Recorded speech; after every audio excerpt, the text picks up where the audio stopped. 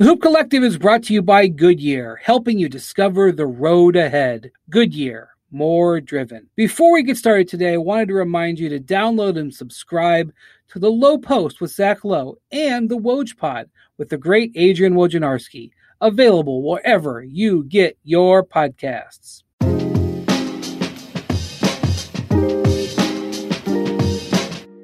Hello and welcome to the Hoop Collective podcast. We talk about the NBA, which we are doing late on Monday night, although it's not that late for Ramona Shelburne. Hello, Ramona, joining us from Los Angeles. What's going on, Bri? Hey, I put in quotes, covered the Nets-Bucks game earlier tonight, so I didn't get to see most of the Suns-Nuggets game, but our other guest from Austin, Texas, Kirk Goldsberry, watched most, if not all of it. So, Kirk, I might be leaning on you as we talk. I watched the last 9 minutes, but the game was in hand by then. Yeah, I watched both games very closely. Unfortunately for the Bucks, James Harden was hurt. Otherwise, it would have been a blowout. So, Ramona, I think Kirk is going to be mad at me for what I'm about to discuss here. Kirk was very disappointed that Monty Williams did not win Coach of the Year. Yeah, I get that. Fuming. Yeah. Wow. Okay. And so Tom Thibodeau won, and it was a very close vote. In fact, Monty got more first place votes than Tibbs, 45-43. Yeah. And Kirk, very frustratingly, I think, said on Twitter, I mean, I don't think you were like, well, maybe you were fuming, Matt. You were very angry that how many people didn't vote Monty in the top two, because the number of third place votes that Monty got affected, had the total. And Kirk, I'm here to tell you, I voted Monty third. I did too. No. I did too. I know. I'm sitting there going, oh, man. Oh, gosh.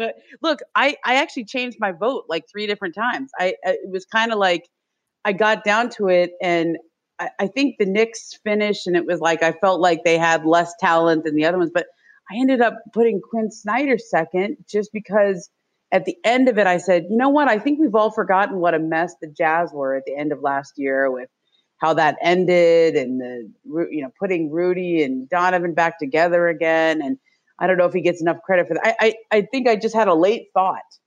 Like it was I switched him. Like I did have Monty second, and I switched it. Let me read Kirk's tweet from the season. What'd he say? Special shout out to the 19 voters who think Monty wasn't even in the top 2 coaches this year. Yeah. Turns out there was more than 19, because some people had him fourth. Really? Or off their ballot. I guess if you were persuaded by if you voted for like Doc Rivers, I guess I could. There was a couple first place votes for Doc, right? Doc got 2 firsts. Yeah.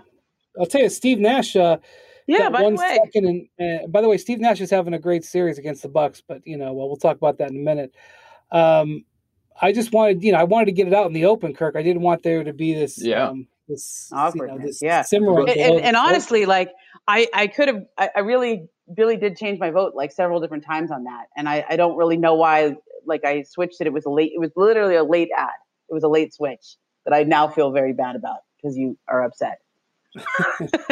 Well, I'm not going to demand a recount. And like the people of Arizona, they've had enough of this recount discussion so far this year. But I'm going to say that, the Coaches Association has given Monty, and I also have to say, despite the fact the Coaches Association gave Monty a much deserved reward, I'm very biased here, as Brian knows. I work very closely with Monty Williams at the Spurs organization.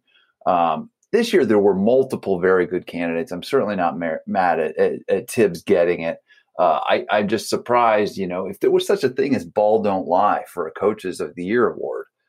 Here we are, we're watching Monty, destroy the Denver Nuggets in the second half of game 1 of the second round. So, I took some solace in the fact, Brian, that Monty was still out here coaching, unlike other people, and won their game. I would argue that what happened to the Knicks in the playoffs only bolsters Tibbs' case. because his team's talent level, like when you watch his team's talent level against the Hawks, it's not close. And I know that the Knicks underperformed, and that is on Tibbs. As you know, Tibbs accepts some of the responsibility for that. But the Knicks are not in the same class as the Hawks in terms of talent level, in my view. Yeah, and certainly not in the same class as the other teams. And he had him to the 4th seed. And look, I'm not going to argue. I'm not going to campaign against anybody. I just thought what Tibbs got out of that roster was compelling to me. So when he comes down to you're choosing between 2nd and 3rd, you're really talking about a lot of nuance there. I also think Monty got hurt in a way by Chris Paul being such a well-respected leader, right? So you kind of, like, in some ways it almost took some of the credit away from Monty when it shouldn't have.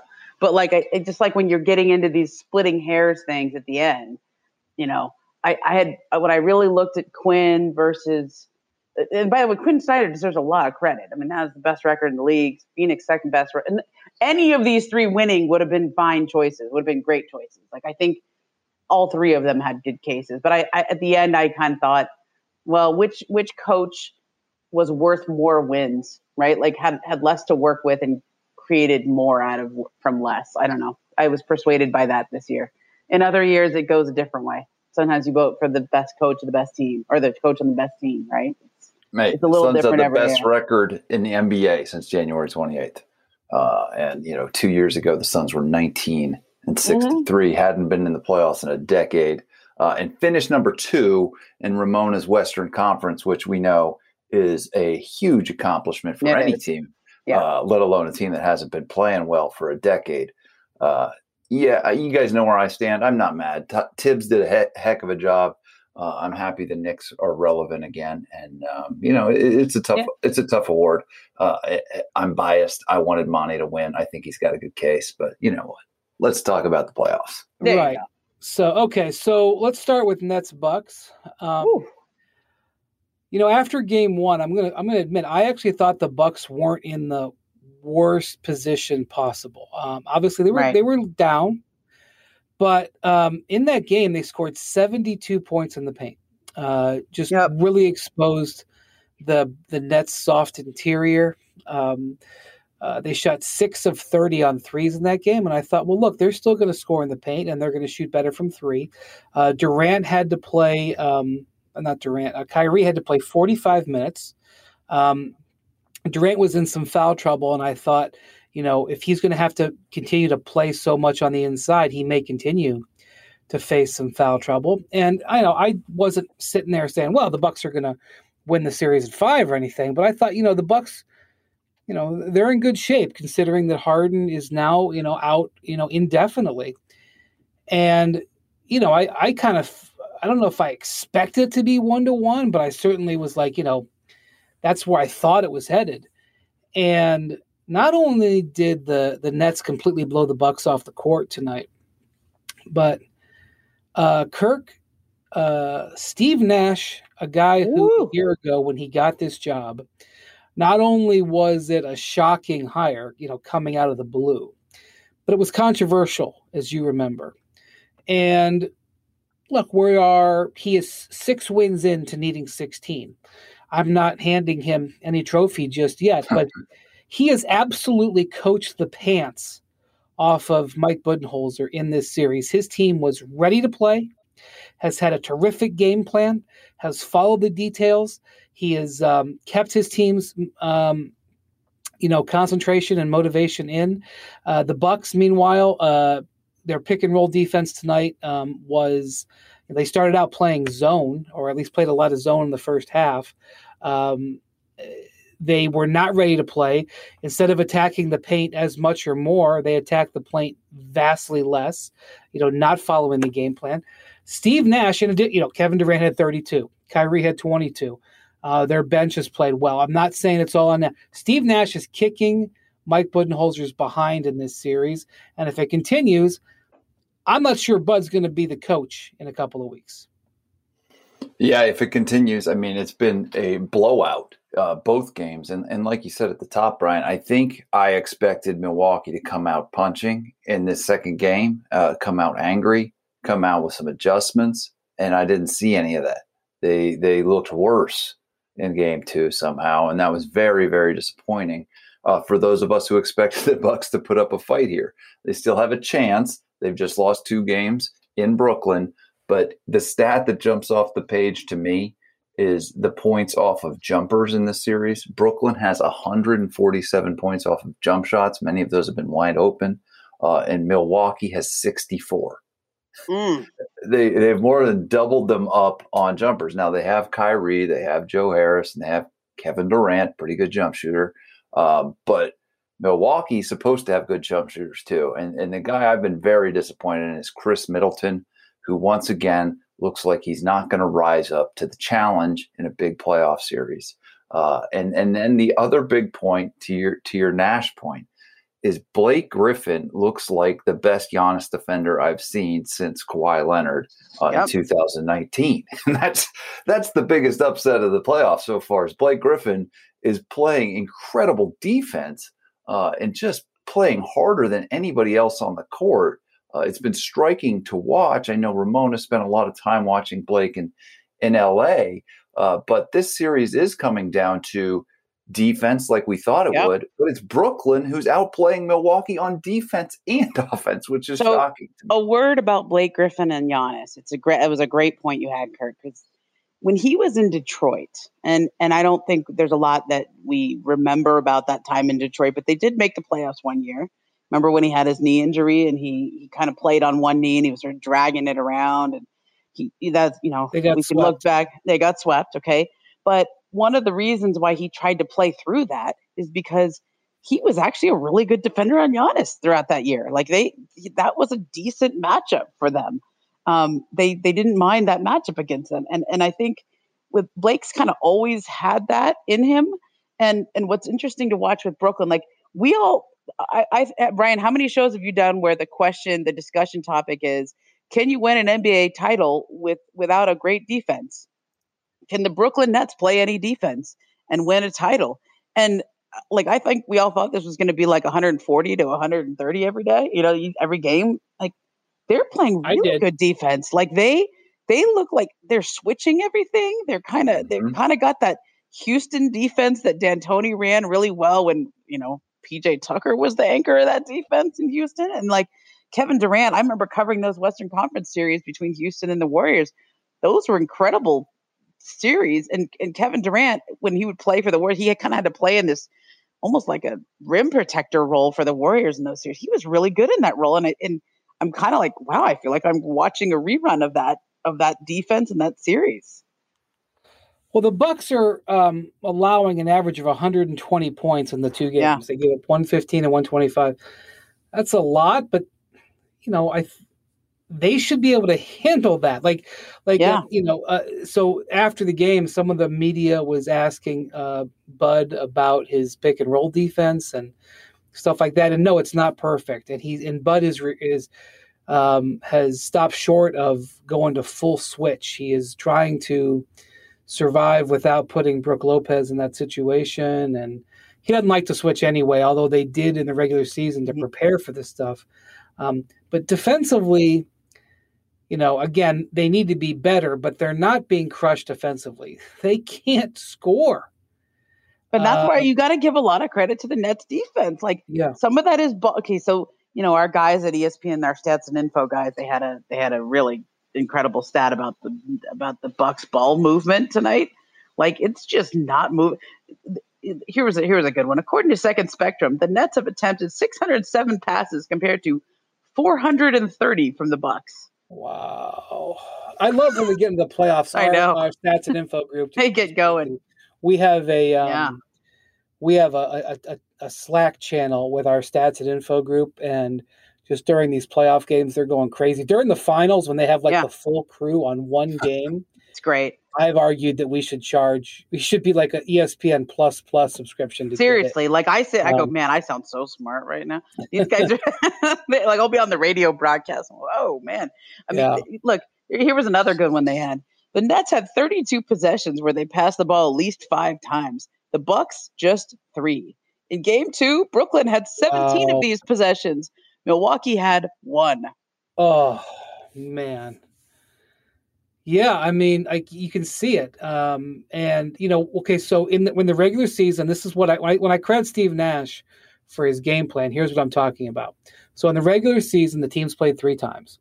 In those 3 games, Milwaukee took a combined 37 more shots than the Nets did. And, that is not a survivable number typically in a playoff series. If you are getting outshot by 10 plus a game like that, you're at a real disadvantage unless you're doing something special. So you say, well, why did they have so many more shots? Well, Milwaukee committed 19 fewer turnovers in those games, and they had 10 more offensive rebounds. So when they came into this series, Steve Nash said to these guys, the shot total number is going to be a huge number. What I want you guys to realize when you take care of the ball is we've got to get those shot totals even or close to even for us to have a good chance to win. And so the Nets have come out in this series and been much more judicious with the basketball. Despite the passing, they have been taking care of it. And, the thing about it is, they lose Harden. They don't hang their heads.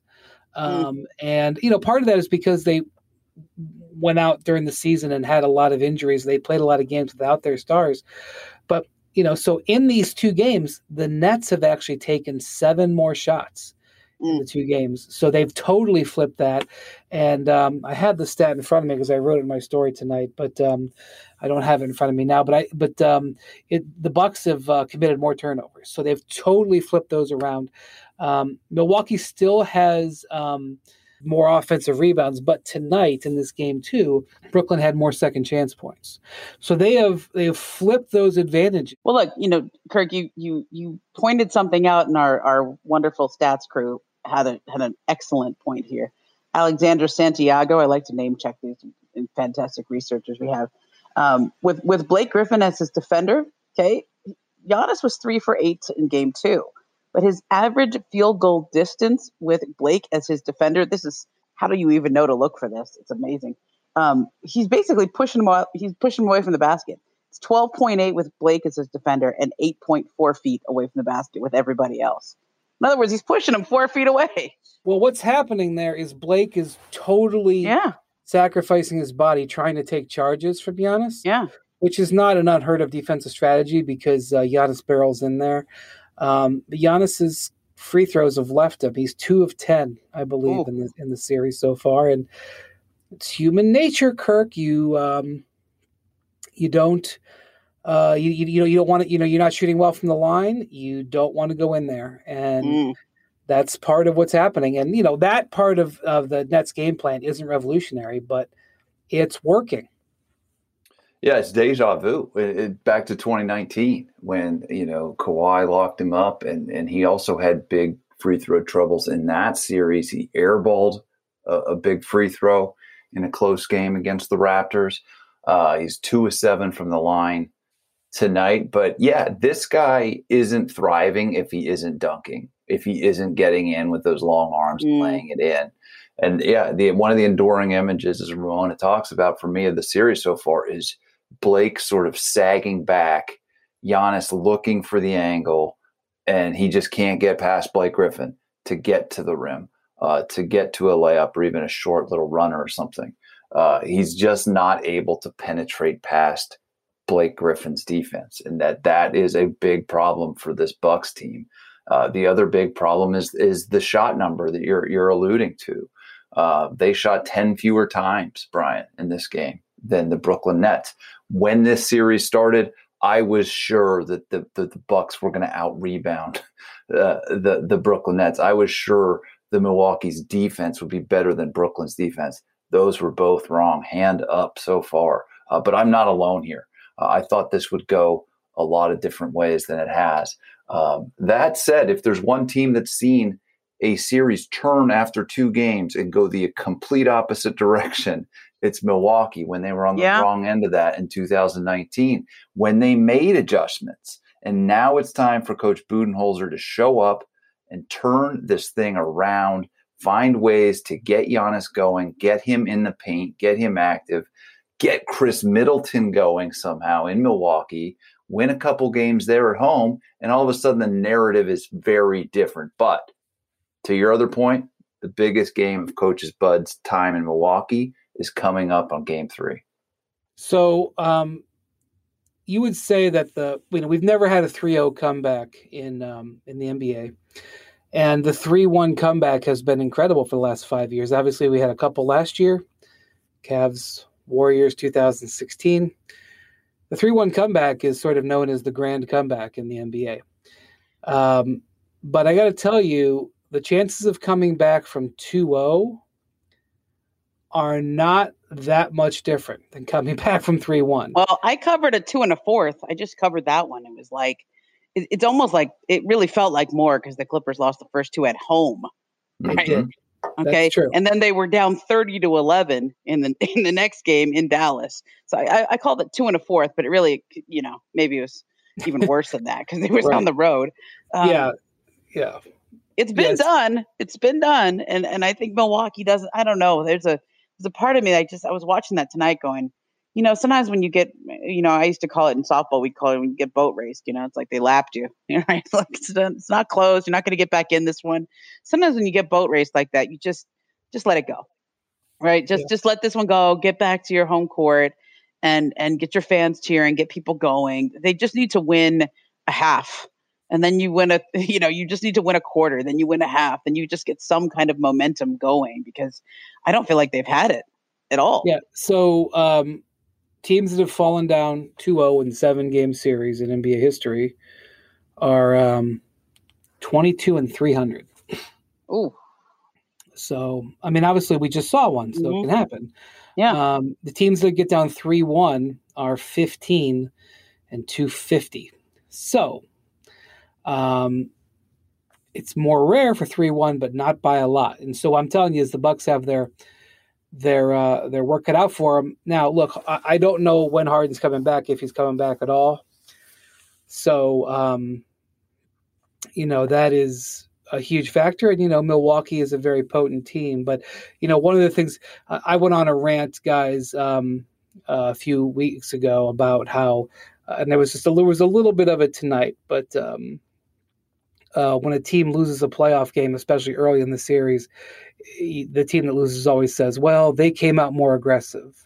The more aggressive thing it drives me crazy. It's true often, but it's something that players say when they don't know what else to say. So when a team falls down 2-0-2, when they're the lower seed, they say to a man, what do they say? Every single press conference.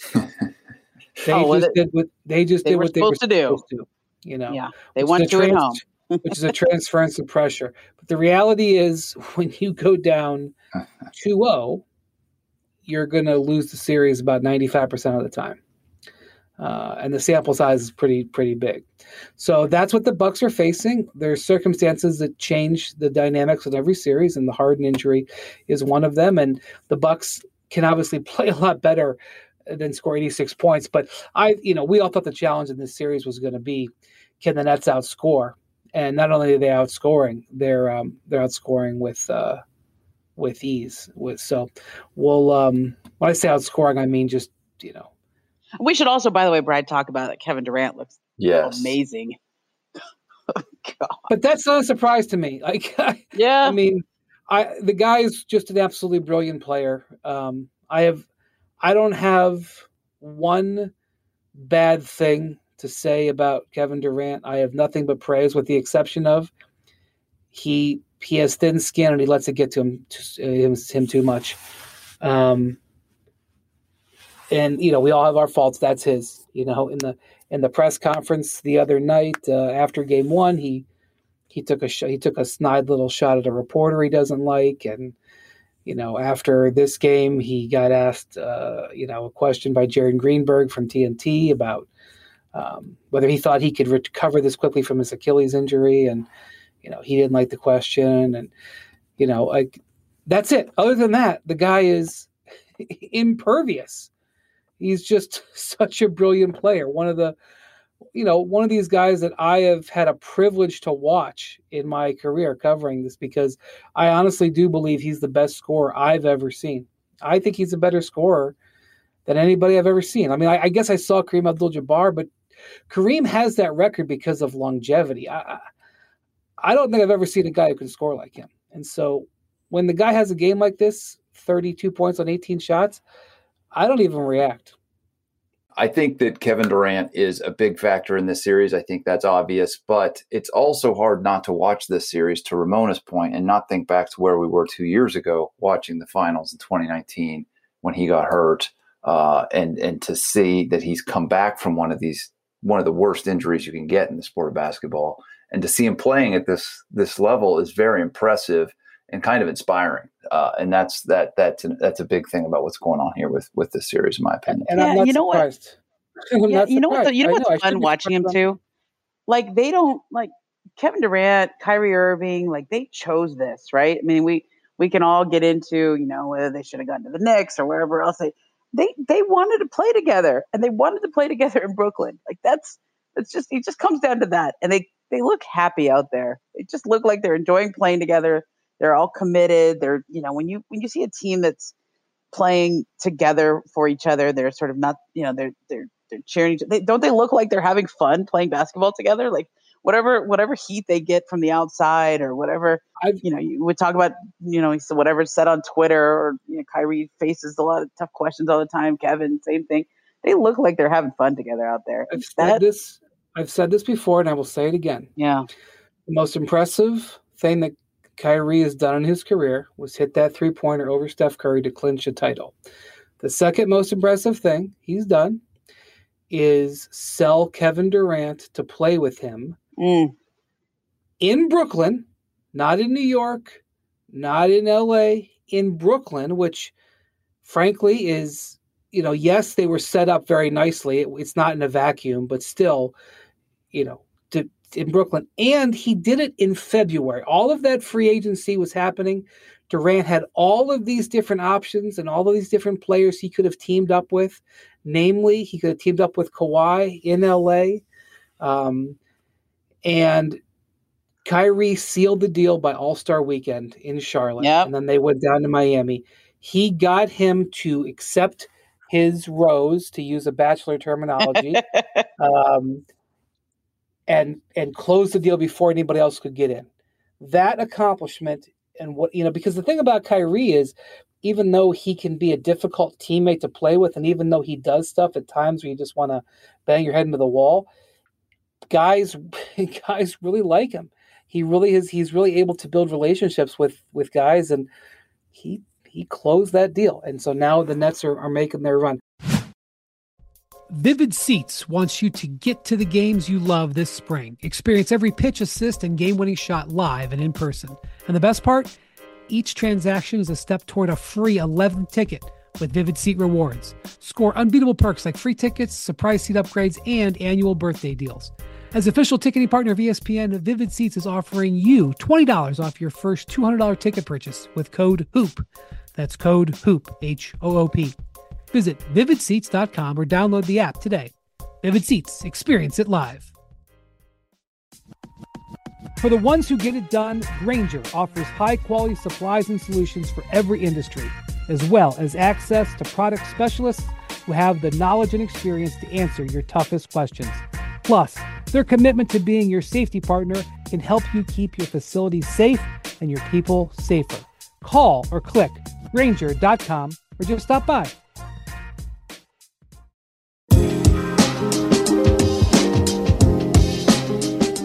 All right, so tonight the Suns. I mentioned I didn't get to watch much of this game. Obviously, they had. I will say, the crowd there looked spectacular, and oftentimes I have noticed in my career, and I may have mentioned this on this pod before. I always have to apologize. I'd hate to repeat myself, but when teams get into playoffs for the first time in a long time, the crowd doesn't know how to modulate and moderate. It doesn't know how to hold back. If you're in the playoffs for the 5th straight year or whatever, the crowd doesn't sound the same. I'm just telling you, I've seen it. And so the Phoenix crowd is is spilling out not only the pandemic excitement to be in the building, but 10 years of not being at a playoff game in a super meaningful situation. So the crowd was big, but a big factor in this game. Two things. One, I think the most important player in the series, in my view, is DeAndre Ayton. If DeAndre Ayton, who was spectacular last round, if DeAndre Ayton is able to hold his own, I don't think he's going to outplay, but hold his own against Jokic, it's huge for the Suns. And in tonight's game, he almost equaled them in stats. That's not going to continue. But the thing that happens with Ayton is when he plays well, it's great, but he has a tendency to completely turn into wallpaper. And, you don't want him to turn into wallpaper. So Ramona, the other thing that I think is big is Michael Porter Jr. was knocked out of this game with a back issue. And if Michael Porter Jr. is limited with his back, Michael Malone mentioned this after the game. If Michael Porter Jr. is limited with his back, I just don't know if Denver's going to have the firepower in this series. This is it's very important to see how he comes back Wednesday. Well, and I hated seeing this and hearing this because we all know, he obviously the back injury was what caused him to fall in the draft, and that that was how he started his career, right? So it's I hope it's not related to that or in any way as serious, right? Yeah, I mean, it's why he got drafted 14th or 13th, whatever it was. Well, Michael Malone, he was saying, he essentially said he tweaked it, but they think he'll be okay for game 2. But you're talking to somebody who just had back surgery, so there's a part of me that says, there's no such thing. And when you tweak your back, it's just something you're going to be worried about, and especially for a young guy like this, I cringe just seeing that. By the way, I saw Ramona for the first time in 14 months this week, and you were moving and looking great. So I was happy to see that your back was. Thank you. Yeah. Doing good. Kirk. I mean, I was just talking about DeAndre Ayton. He had 20 and 10 tonight. He's a vital piece for the. I mean, obviously, he's not going to lead them in scoring, and they need Booker and Chris Paul to play well. And Chris Paul was great in the fourth quarter of this game, but. As Ayton goes, I'm not quite ready to say as Ayton goes, the Suns go, but I'm kind of close to feeling that way. Yeah, I'll get you some good Ayton stuff here in a second, but I'm gonna do what Ramona did. According to one of our researchers, Doug Clausen, this is Chris Paul's 9th career playoff game with 20 points, 10 assists, and 1 or fewer turnover. How great is that? That is now the most all time. By any player. Chris has 9 such playoff games, passing his friend LeBron James. Just a testament to how good he was tonight. Yep. But on the Ayton point, I think that is actually more important right now than Chris Paul, kind of like Kevin Durant. We know he's going to be great. DeAndre Ayton, one of the sort of themes of this playoffs, guys, isn't it just like all these cool new faces that are playing big? DeAndre Ayton's one of these guys, and what he's letting Monty Williams, my coach of the year, do is single cover Nikola Jokic. At least to this point, Jokic, he's the MVP by almost everybody. But he had a bad game by his incredible standards tonight, and much of that had to do with Ayton. In that single coverage, he only had 22 points, only had 3 assists, which is a startling number. And I think it tells you a lot of Jokic's assists come when teams throw 2 guys at him, and he makes the right play. We saw that in the Portland series. But, Portland doesn't have a DeAndre Ayton, so now Denver has to play. And so Jokic has to go at his single defender. He did it a few times well tonight, but he ended up 10 for 23 from the field. And to bring it back to Michael Porter Jr. for another fresh face who's just killing it in these playoffs, he needs to step up if Jokic is going to struggle a little bit. Yeah. And that's why that injury might even be more important than it would be otherwise. So he's vital. He's vital for them. I mean, but Brian, let me just agree with you. I think at least as it goes with defense in this matchup against the MVP, Ayton might be the most important single player on the Phoenix Suns in this series. Well, here's another little stat from our friends. Alexandra Santiago again. She has with DeAndre Ayton as the primary defender on Jokic. First half, Jokic had 9 points, hit 4 of his 8 shots. Second half, just 5 points, 2 of 9 with Ayton as the primary defender. 2 of 9. And there's 1 of 6 in contested field goals on those in the second half. Suns fans will tell you he can play like this, and then the next game he may you may forget he's out there. But the thing is, because I just watched him in that, very closely in that Lakers series where they beat them. It was Ayton is a guy that's where we come back to Chris Paul. Chris Paul knows how to get him involved. Like, he's one of those big guys. You just got to feed him early. He yells at him get him going. Yes, every huddle. It's just in October, in January, and now in June. He yells at him in every huddle. and probably on the bus, and on the flight, and in the locker room, he's probably yelling at him too. He hears him in his dreams. I mean, that's the Chris Paul experience.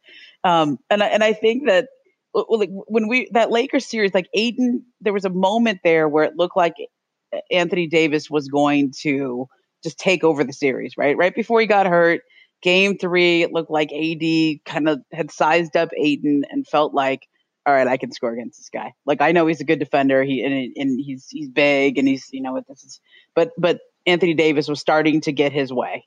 And of course he gets hurt there. And I thought the series kind of changed there because it felt like Anthony Davis was going to win the series for the Lakers, right? Like, LeBron was good, but it was going to be an AD series. This has that same kind of making. Like, does Jokic figure out Ayton? Because he said before, a couple of days ago, I heard him say, he goes, he's one of the guys who defends me the best. Yeah, we have it's a tough matchup for me. So they know each other really well. They've had a lot of head-to-head battles over the years. But can Jokic do what Anthony Davis did, which is essentially figure out how to score against Ayton in those matchups? And then obviously in the Lakers series, AD just got hurt in game 4, and that kind of changed everything. But I think that does come down to this, because Devin Booker, Chris Paul, they really got it going. I mean, when that home crowd got going in that third quarter and they went on their run, it was just off to the races. Guy Fieri was out there having a good time. It was great. Flavor Town. It was off the chain, baby. All right, I think that series is going to be tight. Now let's talk about the play of the week. The pressure to follow up Hypnotic and Cognac weighing heavily on the team. Hypnotic was in the cup, blue and ready for the play. And boom, Añejo Tequila came in with a smooth assist to Hypnotic's tropical fruit finish. Shaken, strained, poured. It was green and good. The playmaking splash shifted the tempo. Another great cocktail from the Hypnotic team. Every season is Hypnotic and Tequila season. Hypnotic Liquor, Bardstown, Kentucky, 17% alcohol by volume. Hypnotic reminds you to think wisely, drink wisely.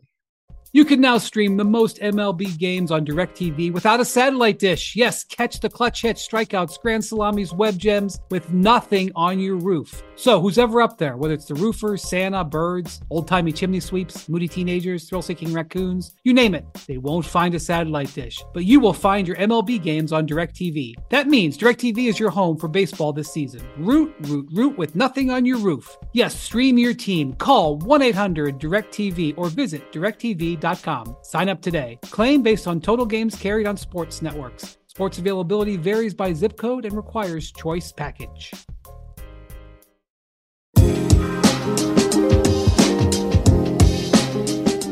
All right, I want to go to a story that you wrote that published Monday, Ramona, about the Clippers and Kawhi winning Game 7. I can't attest to watching every single interview that Kawhi has done as a Clipper. But easily the best. Easily. Okay. I'm going to read some of what he said and that you quoted him in your story.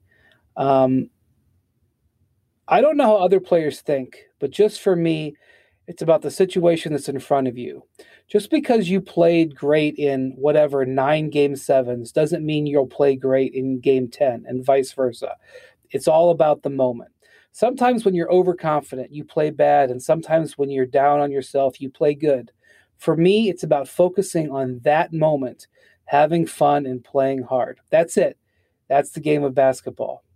I'm not thinking about last year. I'm thinking about what we're doing today, and the next step is tomorrow.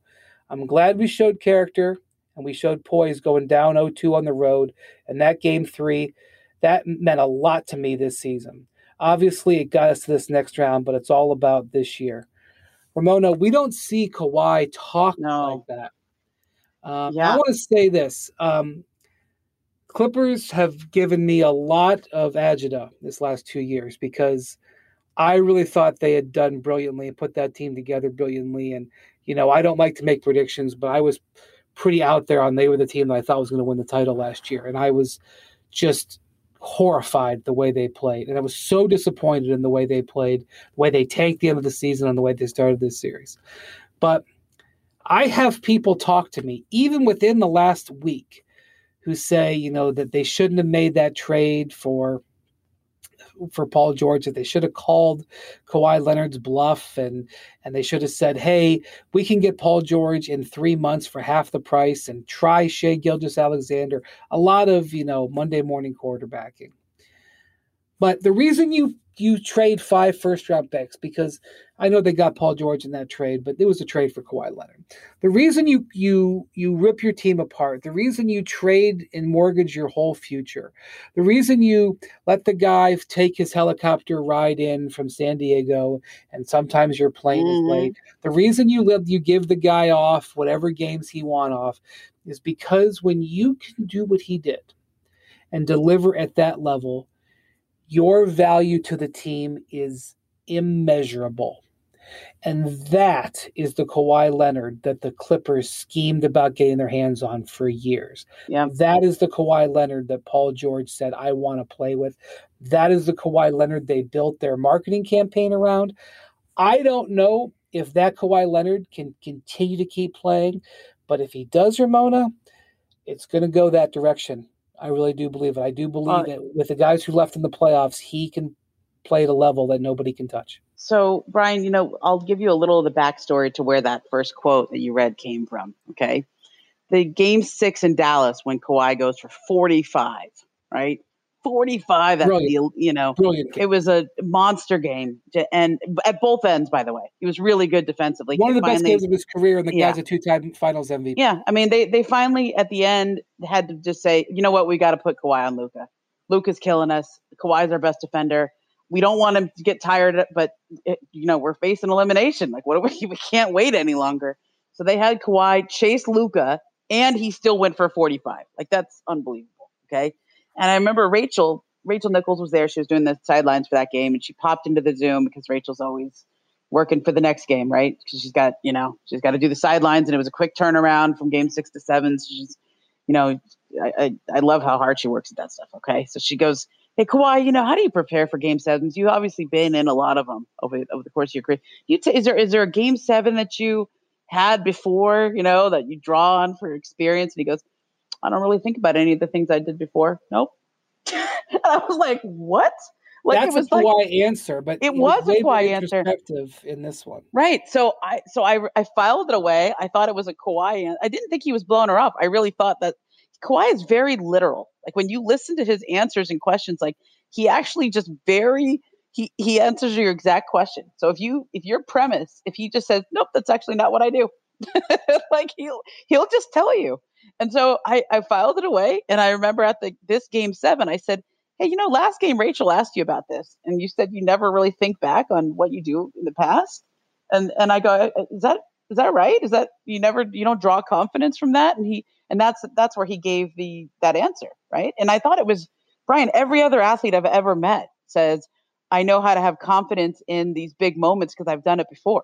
Like Kobe would always say, I know I can take that shot in the corner because I've hit that shot before. Like I practiced that shot. I've done it a million times. It's like a muscle memory that you have from hitting those shots, not only in practice, but in other big games. I mean, the shot that he missed in Game 5, okay? Remember the air ball at the end? The 3 at the end of Game 5 where he could have tied the game?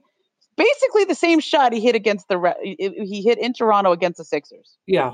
That's substitute. Right. He didn't have the momentum. Right. It wasn't as ideal of a and frankly, had sort of reverse pivot. But yes, you're right.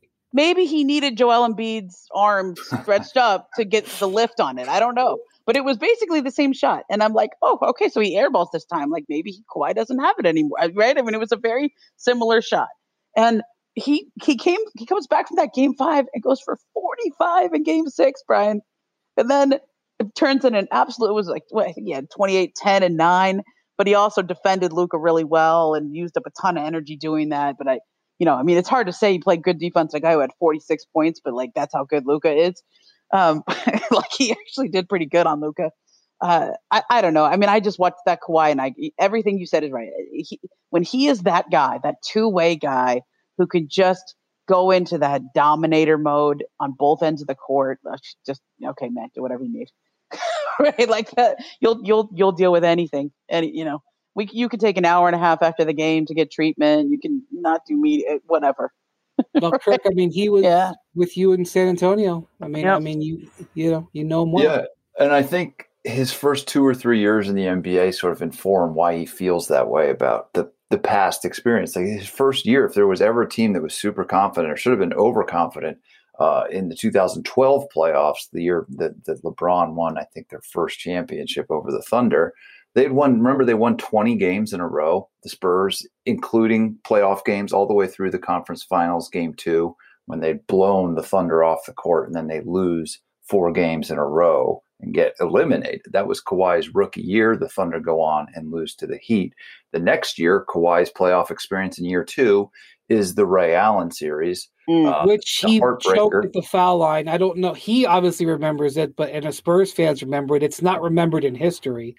And then they had a game 7. Everybody forgets they had a game 7. It was close. And that's his first real big game 7 experience on a huge stage. Didn't go the way. And then he has that redemption story coming in 2013-14 and winning finals MVP against the same Miami team. So I think that informs why he's like, yeah, your past doesn't define you, whether it's good or bad. He saw that firsthand with the Spurs losing these heartbreaking series and then overcoming that. But yeah, man, I can't overstate. I wrote the preview for ESPN.com on for that game 7. Yeah. And I did a little research into Kawhi's past, and you struck it. Oh yeah, he's done this before, whether it's the 2014 finals locking up LeBron or 2019 where his job is Giannis Antetokounmpo after Nick Nurse made that adjustment. But he offensively was the best I've ever seen him in round 1. He was combining scoring volume and scoring efficiency literally better than anybody since Shaq in 2000 in the finals. I think he was the first player to score 200 points and shoot 60% from the field since Shaq did that in the 2000 finals. And we know what Shaq was doing. He was dunking it every trip down the floor. That was prime Shaq, 2000 finals. And Kawhi's out there doing it with 17-footers, 3-point shots, turning fadeaways, and it's remarkable. So like Ramon is saying, he's not like Luka. He's burning calories on both ends of the court in very high level, and guarding the best players on the best teams. And I feel like this is setting up for them to make a run to the finals and with Durant, because it's him and Durant right now, clearly the best 2 players remaining in the playoffs, in my opinion. But that said, this whole narrative about the Clippers is turned on its head, Brian, in the last week or 2. And we could be right back there in 2 weeks. If they don't play well in this Utah series, I mean, they could. Those same stories are coming right back. Utah has had a bunch of rest. They've had a bunch of chance to prepare. I mean, a factor here is Conley, the hamstring there. I don't know where he's going to be.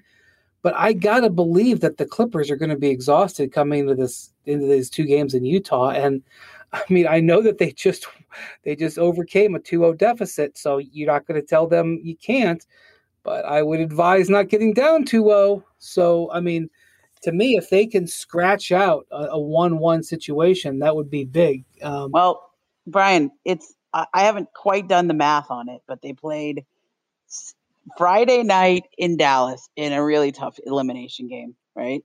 Then they play Sunday afternoon, so that was a pretty quick turnaround. So it was a late night East Coast time, well, Central time. They didn't fly back. That night. They flew back on. In the morning, and then Saturday. And I think they had I think the team had like a COVID test that night. Like you fly back, you can't just like hang out. You got to do the COVID test at 10 p.m. or something that night, right? And then you have the morning game, so you have to be at the arena at 10. It was a pretty quick turnaround. Then they have to go fly to Utah and play at altitude now at Tuesday night. I mean, that's a pretty brutal stretch. And by the way, they could win by 20. I know. I might. This looks like a scheduled loss to me. This feels like a Utah Jazz scheduled loss. That's what my instincts tell me, that the Jazz take game 1 and the Clippers lick their wounds and try to figure out game 2. But I don't. The Clippers don't follow logic. No, you're right. Look, they finally won a home game, so that was the weirdest series, isn't it? I mean, have you ever covered anything like that? I've never seen anything like it.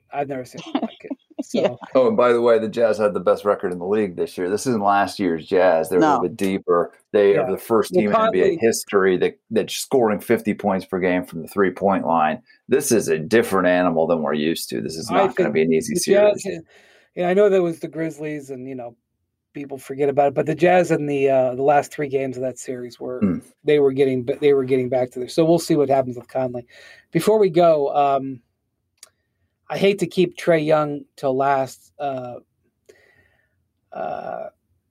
don't know if I've ever seen, and I mean, again, we're still early in the second round, but I don't know if I've ever seen a playoff rookie ascend like Trae Young is ascending.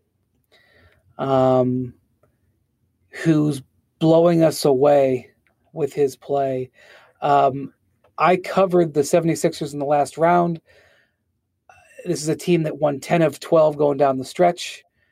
This is a team that, yes, they lost a game to Washington in the last round because Embiid got hurt and they were a little off kilter, but they came back with a terrific game plan. Their arena is full.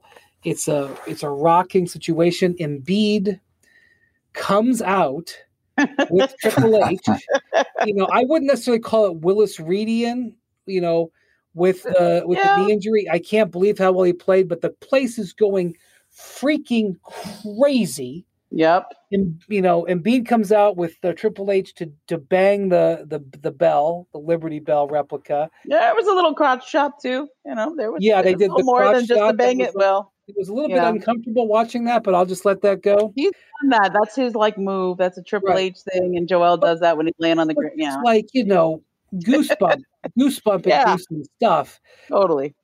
And Trae comes out and slaps them right across the face. I mean, what am I supposed? I mean, this is like, look, if Kawhi does it, we're like, well, look, Kawhi's got this big resume. We know he can do. Like, this is. Yeah, I mean, Trae has done special stuff before. But Kirk, we weren't expecting this. I keep saying this, we weren't expecting this. His overachieving has been amazing. And we it's part of I think that, we didn't have fans so long. I think he really plays off of the energy. We saw it in Madison Square Garden. And if there's one place that's even more intense than Madison Square Garden, it might be Philadelphia with their fans. And he loves that. It's almost like you don't want to rile up your fans when he comes to town because he fuels. He's just fueled by it. And I think he's become, and I say this very respectfully because I'm loving it, he's the number one villain in the NBA now. Like in the sense that when you go to a game, this guy wants to make you go home unhappy. And he seems to relish in that. And we've seen it. And I think this sort of the Joel Embiid entrance was like almost a bad tactic with this in mind, but that might be a stretch. Long story short, you're right. On the basketball court, this guy, I think it's the best playoff debut this side of Luka, maybe even better because they won the series, something Luka hasn't done yet. And these guys will always be intertwined because of their history in that transaction. But yeah, the win against Philly, super impressive. I expected Philly to really have their way with this Atlanta team. And led by Trae Young, it didn't go down like that. And they have a 1-game series lead. They now have home court advantage, and Trae Young is the main reason why. I mean, I have been so impressed with the Hawks, and I was like, I'll just own this one. Like, I was way wrong on that Knicks series with the Hawks. Like I looked at that good. The Knicks beat them 3 times during the year. And the Sixers, I was like, well, the Sixers just beat them twice. There was a back-to-back. Not a back-to-back. I think it was 2 games in the same week, right? It was one of those, where you played right there at the end of the season. Yeah. And it really was. They weren't good games. Like, Philly won. It wasn't even, like, it didn't seem like, nothing portended that this was going to be a big challenge or a tight series or anything. And they're just absolutely killing it right now. And I think, like, Trae, he got me there's a sort of like Kurt, as you said, he's the guy that was traded for Luka, right? And I just got done covering Luka, where I watched, and like again, when you see these guys live, because we have been on TV for so long, you forget. Like I forgot how big Luka was, like until you see him in person. You're like, oh yeah, he's. Can I just say something real quick about that? Yeah. Obviously, I am aware of the size of the Dallas Mavericks roster. I'm aware of it. Okay, I know they have so many guys. But, having not been around NBA players in a year, the Mavericks were staying at the same hotel I was staying. Oh, my God. And I was over there when they were boarding the bus. I'm picturing this now. They're freaking huge. So tall. Well, I mean, 7'4" Boban, 7'3" Porzingis, right? But okay, I know about that, but it's like then you see Dwight Powell and Maxi Kleber. Yeah. Luka is huge. Yeah. Like, it was like, I mean, I mean, I was stopped in my tracks. I was like, yeah, all right, I'm sorry. That's okay. That's okay. No, it's just, these things that we've all missed a lot this last year, right? Mm-hmm. You just, when you're not in the arena or you don't see him up close, you forget. Like when you see Luka and you go, God, I just can't believe how much bigger he is than everyone. Like, I see why he's hard for Paul George to guard, because he's so big. Like he can do whatever he wants out there. He's like LeBron kind of big, right? Trae Young, like I want to see him live. Like that was my takeaway from watching him in these games. It's just like, when you watch Steph Curry and it's like he's like this mosquito. Like he just goes everywhere he wants to go so fast, right? And he gets the ball off so fast. Like I kind of feel like Trae's even quicker than that. Like that release, just the way he darts all over the court. I feel like seeing Trae on TV is fun, but seeing him live must be amazing. Well, I've never met or seen in person. I've never seen Zion Williamson in the flesh. Which is a result of the pandemic. Yeah. I mean that's, but which is just very unusual. I mean, every single star player in the league, I don't know if I say I know them, but I've talked to them. Yeah, of course. That's our job. And like Zion, I've talked to Trae. I've interviewed Trae and Luka. But Zion's class, like forward, because he missed his first half of his rookie year. I mean, I haven't had the chance. So they started off with Danny Green, and guarding Luke, guarding Trae.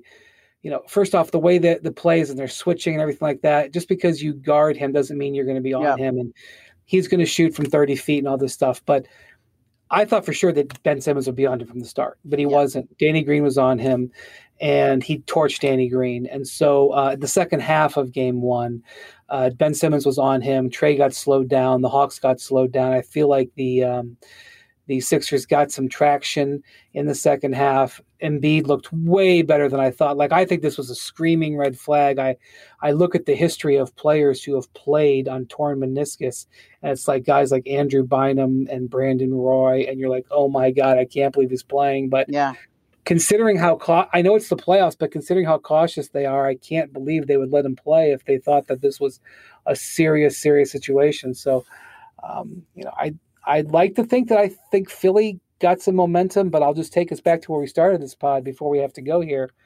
I thought Milwaukee was going to be in decent shape for game 2, so don't take what I say to the bank. So, all right, well, it's late. We've got to have our producer, Jackson, put this together and post it by the morning. Thank you to Ramona. Thank you to Kirk. Thank you to Jackson, our producer. Thanks for staying up late, everybody. And we'll talk to you later this week. Man, thanks for listening to the Collective.